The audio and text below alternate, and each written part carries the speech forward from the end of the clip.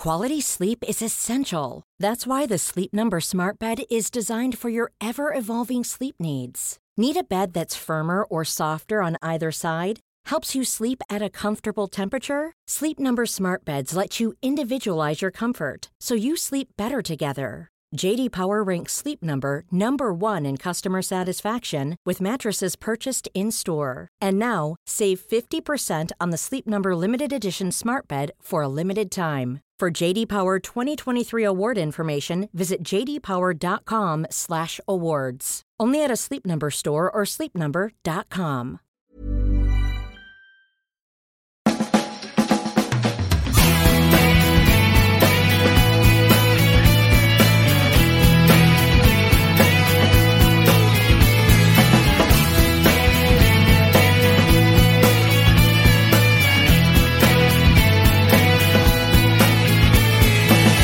Welcome to another Arsblog Arscast on arsblog.com in association with SavileRogue.com, purveyors of the finest cashmere football scarves you will find anywhere. You'll have noticed something a little bit different for the start of this week's Arscast: new theme music. For various reasons, the old theme music had to go, and I have to thank very sincerely the people from thewayout.co.uk who have written this theme tune specifically for Arsblog. For the Arscasts, and it's foot-tappingly good. Thank you very much. I really do appreciate that.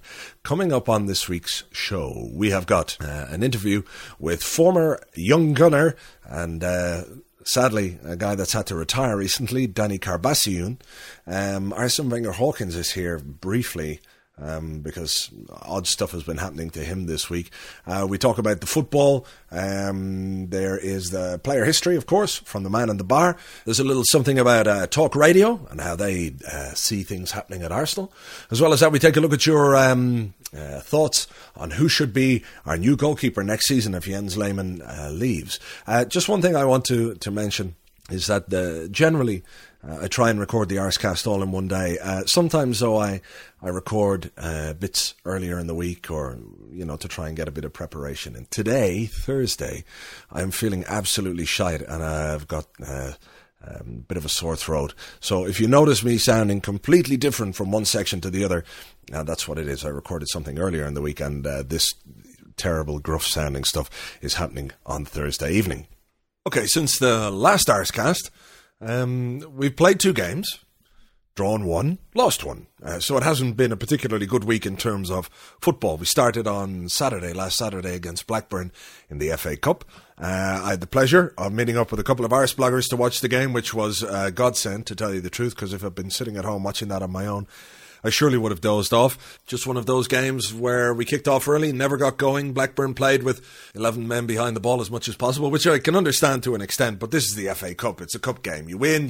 If you don't, you don't. And really, there was only one side on that day who tried to win the game, and as badly as we played, you have to give us credit for that. It means a replay on the 28th of February, which is probably the last thing that we need, but there was going to be a game that night anyway, but that was cancelled due to Arsenal Tube Station being renovated or something. That was going to be the Manchester City game, so we would have been playing that night anyway. It just means that Man City game is going to be pushed further on into the season and may cause more fixture congestion. Then on Tuesday night, it was Champions League again, away to PSV. A poor performance, although we could have scored through Rosicky. Henry had a good chance in the first half as well, but in the second half we just didn't play. Midfield, as I said in the blog, is where I thought we lost it. I don't think the strikers played particularly well either, but they didn't get an awful lot of service. People will say Cesc tired, Gilberto had a bad performance, but I just think at the moment, whenever we lose a game, there is a huge amount of analysis, an over-analysis, and I honestly think people are looking too much into it. They're going too in-depth to figure out why we didn't perform on the night, instead of just thinking, well, every team goes through a bad period, or every team has 1 or 2 or 3 games in a row where they just don't click. And I think that's what's happened at the moment. I don't think it bears as much scrutiny as people would like to think. I know they're going to point at different players and different systems, and should we have played 4-5-1 in Europe, etc., etc., etc. I just think that, we're having a period of games where our football isn't as good as it might be, but I don't think we're going to play like this from now until the end of the season. The defeat against PSV, while obviously very unwelcome and very disappointing, I don't think it means the end of our Champions League hopes either. A lot of people are very negative about the return leg at home. What I would say, and again it's something I said on the blog, is that when we play big teams or we have big matches, this team has stepped up to the plate. Every time this season. We've beaten United twice. We did well at Chelsea away with a weakened squad. We've beaten Spurs. When it comes down to it, this team can get results against big teams or in big matches, and I think that we have every chance of going through against PSV at home. It'll need a big performance. It'll need a far, far better performance than the one we put in Holland, but I don't see that there's any reason why we can't do that. Now, moving on very swiftly and very quickly, just to touch on Thierry Henry again. Again, I think the man is suffering from a huge lack of confidence. I'm not quite sure why, but his first touch against PSV was terrible, and for a player as technically gifted as he is, there's something going on. I don't think for 1 second that his heart isn't with Arsenal. He had to make a decision last May to decide where his heart was. He could have gone to Barcelona. He didn't.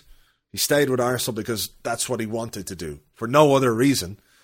Then that's what he wanted to do. I don't think it's a situation that, he's now looking abroad and wishing he was at Barcelona. You only have to look at the problems that they're having at the moment between Ronaldinho and Eto'o, between Rijkaard and Eto'o, between Rijkaard and Laporte. There's some tension there, and there was even talk of Rijkaard quitting at the end of this season. So not everything in the other garden is rosy. I mean, you look at somewhere like Real Madrid, which is supposedly the biggest club in world football, and for 3 or 4 years now has been an absolute fucking shambles. So I think any thoughts or any suggestion that he would prefer to be somewhere else have to be put into that sort of context as well, because Arsenal is a very, very well-run club. Yes, we're going through a little period of transition, but we're not a complete fucking mess like some clubs out there. Henry himself, I don't know what to suggest. I don't think he's finished by any stretch of the imagination. I do think he's struggling. I don't quite know what the manager can do. If we had Robin van Persie, you'd be more inclined to rest Henry or put Henry on the bench and maybe try and focus him a little. Remember, he was out for the whole of December. Perhaps his loss of form is just coinciding with our little stumble as well, and it's not doing anybody any good. The only thing I would say is that this is the first time in 6 or 7 seasons that a man who has banged in 30 goals every season for us for the last 5 or 6 years has had a slump in form, if you will. While I understand the criticisms, because he set his own standards, and by those standards he's going to be judged, and that's fair enough. I just think that there is a tendency on the part of too many people to look for the quick fix, who are talking about selling Henry, talking about get rid of him. I think we need to support him. Like I said, I understand the criticisms, but it just seems to me a bit unfair that the first time things haven't gone brilliantly for him, people are on his back and the knives are out for him, and that is my last word on that particular subject. Now, after any poor performance by Arsenal, there's always somebody in the media who's ready to pour some salt in those wounds. And on the talk radio stations, they haven't missed the opportunity to have a go. Have a listen.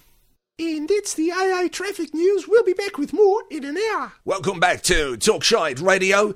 This afternoon we're talking to journalist and all-round good guy, James Lawton. Hello, James. Hello there, how are you? James, we're talking about Arsenal today, and of course after that crushing, humiliating defeat in midweek to PSV Eindhoven, one of the true minnows of European football, it's all gone terribly wrong, hasn't it, for Arsene Wenger? And of course, Thierry Henry, he's on his way to Barcelona, as our Spanish correspondent Guillem Balaguer has already told us. He's going to sign for them, he's already got a house over there.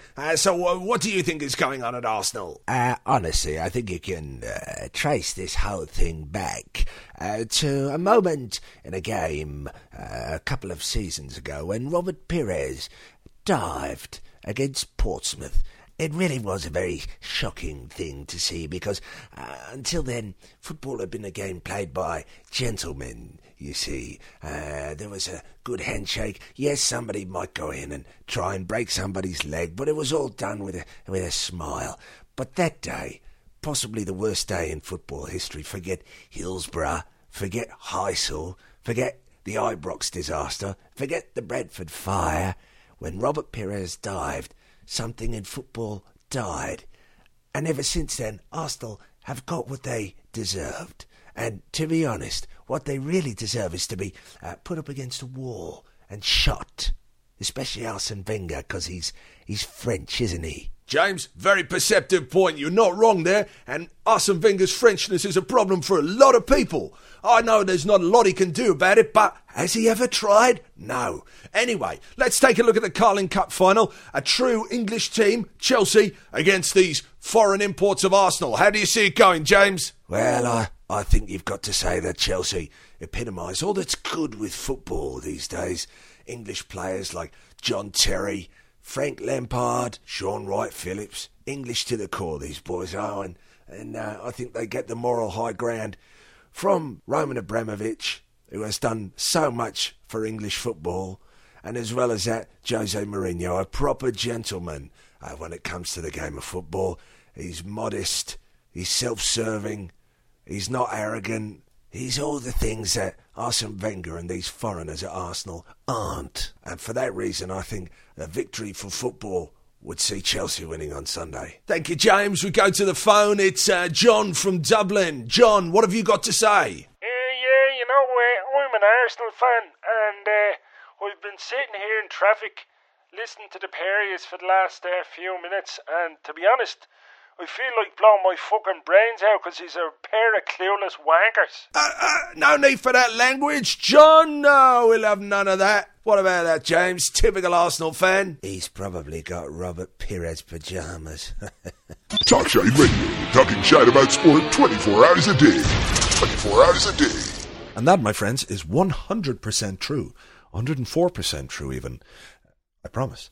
Anyway, you might remember a couple of seasons ago, a Carling Cup game against Manchester City at the City of Manchester Stadium. The score was 1-1 with around 10 minutes to go, and Arsene Wenger told Pat Rice to call down one of the substitutes and tell him to get ready because he was going to make his debut for Arsenal. His name was Danny Carbassiun. He is an American, and he came on the pitch and scored the winning goal on his debut and became the first ever American to score for Arsenal. Sadly, after a loan spell at Ipswich and a move to Burnley, Danny has had to retire from the game at the tender age of 22. On this week's Blog Chat, I talked to Danny Carbassiun about why he's had to retire from the game, how he came to join Arsenal, what things were like there, and what his plans for the future might be. So, without further ado, I'm very pleased to welcome Danny Carbassiun, and this is this week's Blog Chat. Okay, on Arseblog, on the Arsecast this week, I'm very happy to welcome former gunner Danny Carbassiun. Hi, Danny. Hi, how are you? Well, thanks. You've obviously had some bad news recently in that you've had to retire from football. What exactly has happened with your knee? Well, I guess when I was in England this summer, I returned to Burnley for preseason, and my knee was giving me some problems. So I tried to get treatment and stuff, and they said that I needed to rest a while. So I came home, and after seeing a bunch of doctors, they all decided that probably, if it didn't heal on its own, then it'd probably be best that I stopped playing just because I was damaging my knee more and more, and that in the future it might be difficult to, I guess, walk around and stuff, and my quality of life might not be as great as I'd want it to be. So I was just faced with the decision. I could have had an operation, and they said, there's no guarantee. It might help for a couple months, maybe a year, maybe 2 years, but they said it's definitely going to give you problems again. Well, what's happened is that the shock absorber in my knee has worn out, and I've had several operations on it, and they've taken pieces out, and now my bones are starting to, I guess, wear down a bit. The cartilage on the bone's starting to wear out, and that's the bad cartilage that you don't want to wear out, because once that happens, then your bones start rubbing together, and then there's big problems after that. So. And is it a case that you won't ever be able to play at any sort of a level? I'm not 100% sure. I know I can get some injections. I think I'm going to get some injections done to, I guess, help. I guess just day-to-day stuff, because still I can't run around as I'd like to be able to run around and stuff. But hopefully, eventually I'll be able to, play a little bit of soccer here and there, because I don't think I can just quit cold turkey, to be honest. No, it must be difficult, something very difficult to give up, especially at such an early point in your career. We'll come to how did you manage, or not how did you manage, but how did the move to Arsenal come about for you? Well, there's a camp in the United States called the Adidas ESP camp, which Adidas and I guess all the top college coaches invite 150 of the nation's best high schoolers to a camp. And the year I went, it was in Wilmington, North Carolina. And what happens is it's just a big college recruiting event, and all the college coaches, like at least 500 college coaches are there, and they pretty much just look at players and see how they do with the best in the country. And Arsenal's chief scout was in attendance the year I was there, and he, after the week had ended, I won the offensive golden boot, and they brought me over on trial to Arsenal, where I was there for 2 weeks on trial. And I guess I did pretty well that trial, and then they were going to let me finish high school. They said, you can go ahead and finish high school so you have at least a high school degree. So I finished up my year in high school, and halfway through the year I went back to Arsenal for another week's trial just to see. They just wanted to see how I was doing and stuff in December. And in the following summer, I signed the 2-year contract then. You were obviously with the youth side at that stage. What was the sort of daily routine? Were you close to the first team in terms of where you trained, or was it, in your own special group? Well, at the training ground, the first team trained kind of apart from everyone, and the reserves and the youth team trained, I guess, side by side. But when I came over, I was 18, so I was too old for the youth team. So I went into training with the reserves straight away, and I got to train with the first team maybe 2 or 3 times my first year, and then my second year, when it seemed as if Ashley Cole and Gal Clichy kept getting injured, one after the other, and I just kept filling in for the one that was injured in training, and I got to train with the first team quite a bit that year. Okay, was that obviously it's a big step up, but was it something you learned a great deal as a young player to move up, that level from reserves to train with the top guys?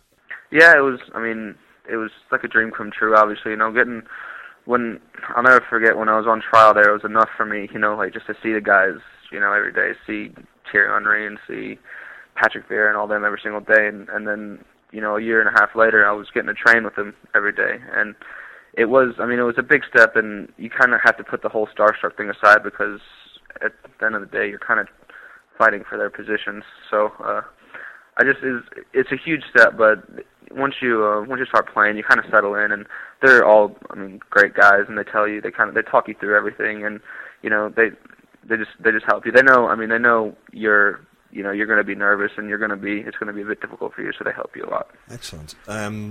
I remember watching the Carling Cup game against Manchester City, in which you became the only American to have scored for Arsenal. How did that feel that night? I don't think words can explain how I felt, but it was unbelievable. As I said, I wasn't even sure I was going to be in the squad the day we were traveling. I was told I was traveling, but I didn't know I was going to be on the bench or anything. And when he did announce the team, I was on the bench. I was happy for that, and then I warmed up the entire second.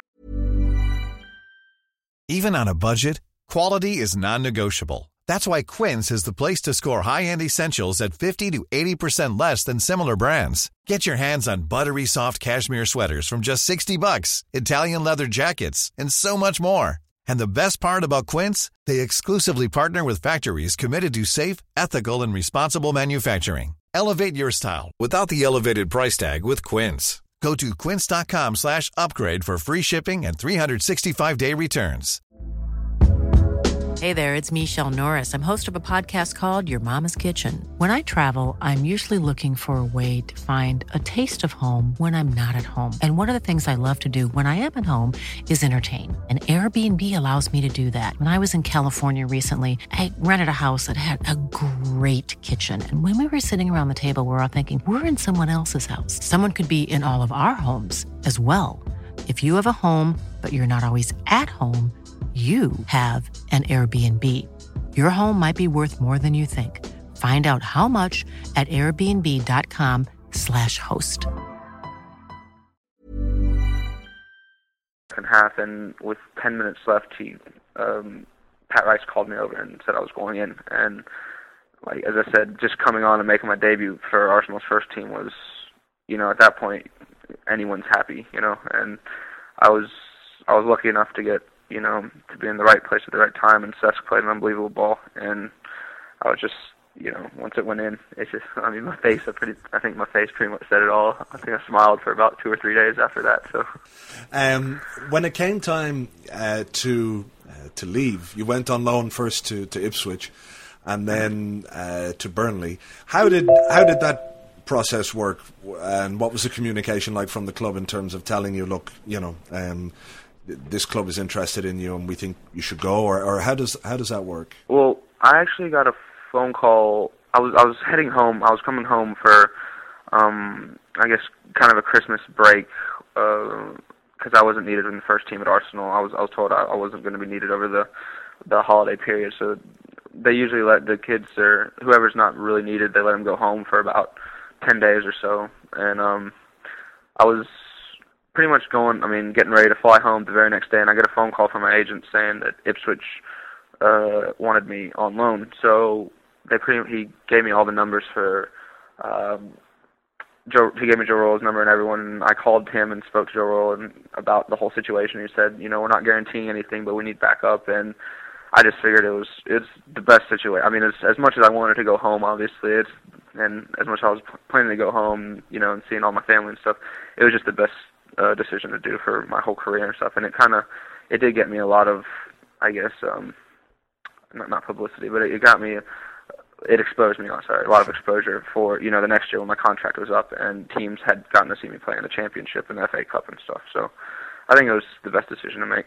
Okay, and your contract, you moved at the end of your contract to Burnley, yeah? Yes, sir. Okay, and how does that work when it comes to leave? Do you have a word from the manager, or? Yeah, I guess they discuss, all the staff discuss what's going to happen, with you, whether they're going to offer you no contract. And by the time you're pretty much 20 or 21 at Arsenal and you're not really, really pushing on in the first team and looking like you're going to have a shot at making the first team, like they decide, it's time to let you go. And as disappointing as it is to hear from, Liam Brady and Arsene Wenger and everyone, they're not going to sign you again. I just took it as I did my best while I was at Arsenal, and I learned so much, and just the 2 years that I was there was an incredible experience. So I left with my head high. I didn't have any regrets or anything.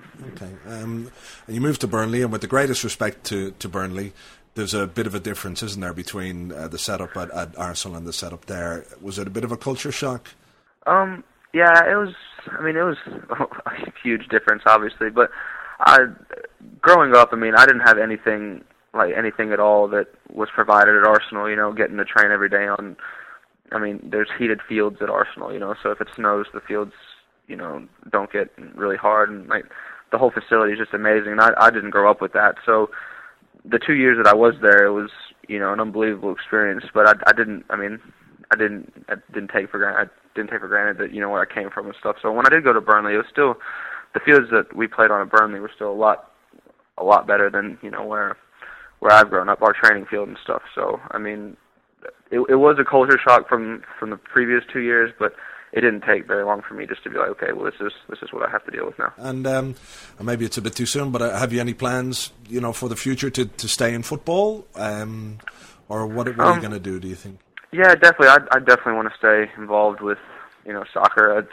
It's been a part of my life I started playing when I was about 4 or 5, so it's been part of my daily regime since then. So, as I said, I can't really just stop doing it. Hopefully, I'm actually speaking with some people and hoping that something can come about and I can get a job, staying in the game and stuff. And I'm probably going to start doing some schooling now because I guess I have a lot of free time now, so I can do that. Sure. You're going to go to LA and see David Beckham?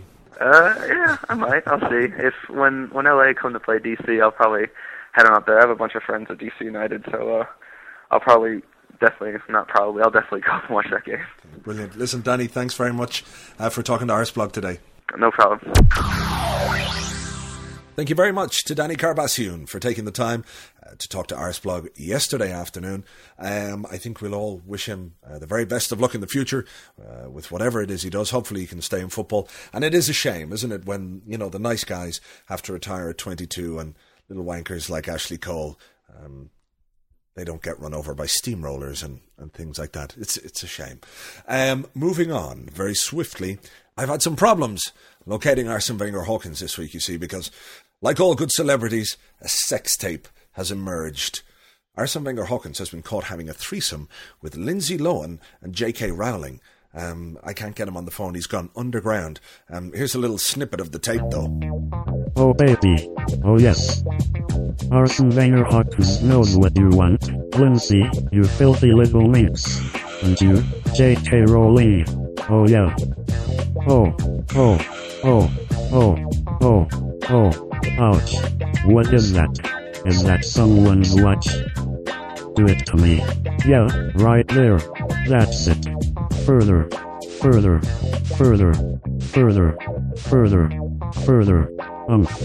Can't breathe. Back a bit. Yeah, that's it. Now, piss on me. Right, I think that's probably quite enough of that. Scandalous stuff. Hopefully, Arsene Wenger Hawkins will be able to show his face around these parts next week. Now then, on last week's Arsecast, I asked you to maybe email during the week and leave some messages about who you thought would be a good replacement for Jens Lehmann, who looks set to leave this summer, and got a good few emails, in fact. So I'll just read out some of them now, some of your contributions. Rupert says we should buy someone like Casillas or Buffon or possibly Dida, basically someone with presence on the pitch, and get rid of Lehmann. He says, I love the man, but he's always been German second choice up to the beginning of the summer, and I fear Almunia won't be able to take the pressure of being first choice for a club like Arsenal. Dylan from France says he'd like to see Craig Gordon as our new keeper, and he's someone that has been linked with us quite a lot.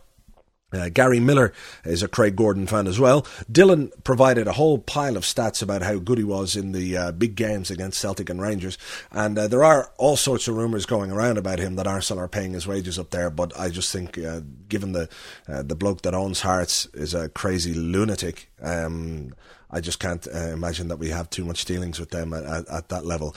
Richard says, with our record, I honestly think that buying Scott Carson is a great idea. He has impressed all season and is playing fantastically for his tender years. So if we can promise him first team football, I'm sure we can drag him away from Liverpool. And just think, we'd have a keeper for about 15 years because he is quite young. True. Charlie Allen says, the way I see it, Almunia has become an increasingly appealing shout. Indeed, it's obvious that the reason Wenger's given Almunia a domestic cup opportunity has been to test him and to see if he has what it takes. After all, there's no need to splash out when you have a perfectly able candidate in your midst. David says, I like the link to Carson. It would be nice to throw somebody English on the pitch. Andy says, Almunia will clearly be given the starting spot. Arsene rates him. I think he's always been a world-class shot stopper, but previously has suffered from very dodgy decision-making at times. It looks like that is being overcome by and large now. He's used the ability to come off his line and some other player one-on-one a couple of times in recent weeks. I would be happy to see him given a chance. Stephen says, I think Almunia could cope with being number one, but fear he's not reached an acceptable level yet and may end up a simple scapegoat for defensive mistakes. Arsene will have to spend the money from the transfer of Lehmann and some, otherwise all his previous work on the outfield squad will be worthless. Number one, I don't think we're going to get any money for Jens because his contract is up, and given the age he is anyway, I don't think we would have got more than $350 for him. So a number of people willing to see Almunia given a go, which is interesting. I think he's a great number two keeper, I have to say, and I'm very happy that he's done well in the Cups. I'm just not 100% sure that he is number one material. I don't think the chances of us buying somebody like Casillas or Buffon, and especially not Dida, just can't see that happening either. So maybe somebody like Scott Carson, who was very, very impressive despite the fact we put 4 past Charlton at the Grove there a little while ago. George left an interesting message on the Arsebite system. This is what he had to say. Hello, Arsblogger. I don't know who should be our goalie if Jens leaves. I don't think Almunia should be our starting keeper for the first team because I just don't have enough faith in him as the number one goalie. I think he's an excellent backup, though. However, whomever Arsene Wenger selects to be our new keeper in the future, I hope that keeper wears a kit that matches the excellent suit that Johan Juru wore when he went to visit the Queen. I think that sort of fashion statement on the pitch would be smashing. Thank you. I too think that sort of fashion statement would be smashing. Can you imagine a keeper in that kind of silky fabric that Juru was wearing that day? Where did he get that suit? From fucking curtain makers or something? I don't know. These guys earn a lot of money. You think they could, go out and buy a nice suit somewhere, something a bit Miami Vice even. Anyway, those are your thoughts on keepers. What's going to happen in the summer is anyone's guess, really. If I had to put money on it, I would say that we're going to buy a new keeper. I would doubt that Al Mooney is going to be promoted to number one. But again, it all depends, one, how much money we've got, and two, who's actually available.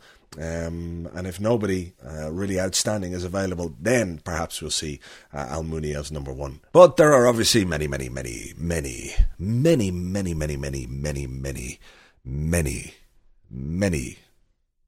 factors to take into account. So nobody knows what's going to happen. This week, the man in the bar is talking about probably my favourite Arsenal player ever. Ah, well, hello there, Mr. Arseblog. You're looking a little bit sad this week, I have to say. Yeah, well, it's been a fairly shite week, hasn't it? The old fucking Blackburn and then PSV. For fuck's sake, what's that about? Anyway, plenty of time to turn it around. We shall look on the positive side of things. Anyhow, this week I'm going to talk about probably the greatest Arsenal player that ever lived. No, not Pal Lyderson, the man himself, Liam Brady. You have to excuse me, I have a bit of a frog in my throat. Came home last night and the missus, what did she got for dinner?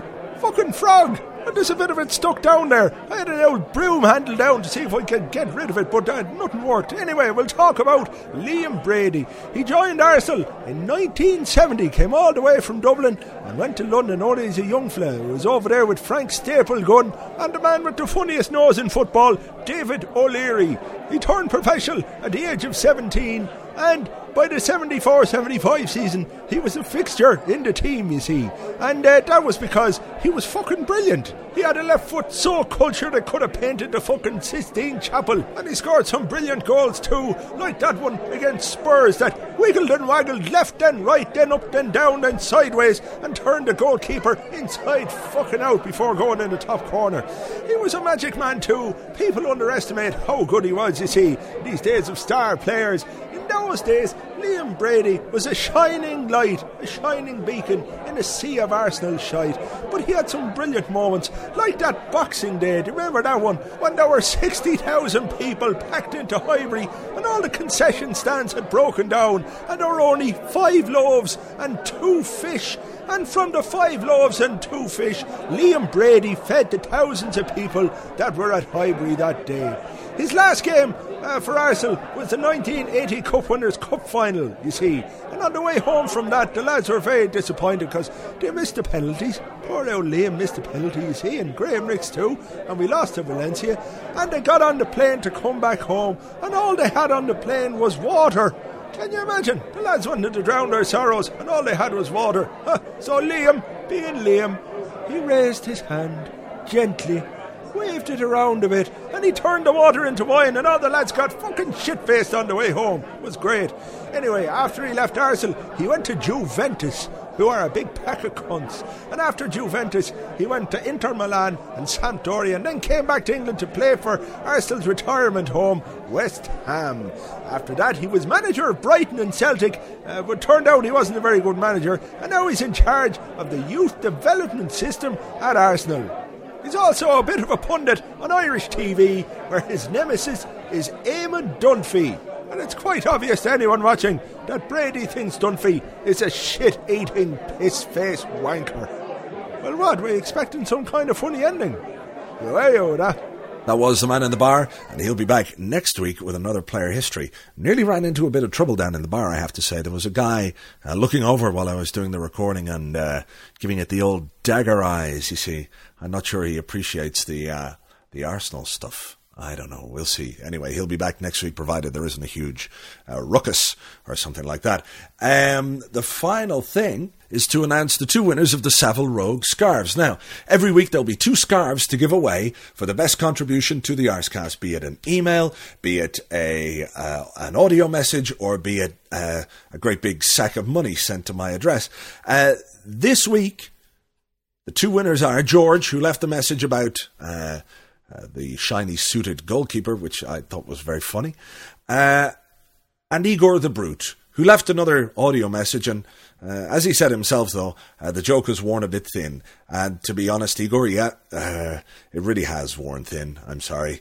I'm not even going to play the message. But for fantastic services rendered to Arscast Previous, you get yourself a scarf, Igor. If you would like to contribute, all you have to do is send an email to arscast@arsblog.com. Please pay attention to the email address. That's arscast@arsblog.com. Don't send emails to the guy at arscast.com because he keeps sending them on to me and going, look, can you stop your people sending me all these emails? So arscast@arsblog.com, or if you'd like to leave an audio message, what you can do is go to the Arsblog homepage, click onto the Arscast page, and you'll find a link there which takes you onto the audio page. What I might try and do as well is get a Skype number or a Skype thing that you can leave voicemails on as well. So maybe that's a little bit easier for people as well if they want to contribute something audio-wise to the Arscast. So well done to George and to Igor. You get your scarves. There'll be 2 more to give away on next week's show. So, get contributing, people. I suppose, really, given the fact that I'm at the end of the show, I should have done some kind of a preview for the Carling Cup final. All I know is that we're going to play a young team. I am going to drink some Lucky Beers. And I suggest to all of you out there that you drink some Lucky Beers as well, because every Carling Cup game I have drunk some Lucky Beers. They happen to be bottles of Stella Artois. I think if everybody drinks Lucky Beer on Sunday, the lads can win it. Either way, I'm very proud of them for getting there. And you can be quite sure that Chelsea, despite the absence of John Terry, won't play any of their young players. They'll have their first 11 out. So whatever happens, the boys have done brilliantly to get there, and they'll get the support and the praise that they deserve, whatever happens on Sunday. But with Lucky Beer, we shall prevail. Yes. Beer. Anyway, that's it for another Arscast. We're back next week with another one. Until then, enjoy the weekend. Talk to you next week on the blog. See you later. My voice is gone. Bye.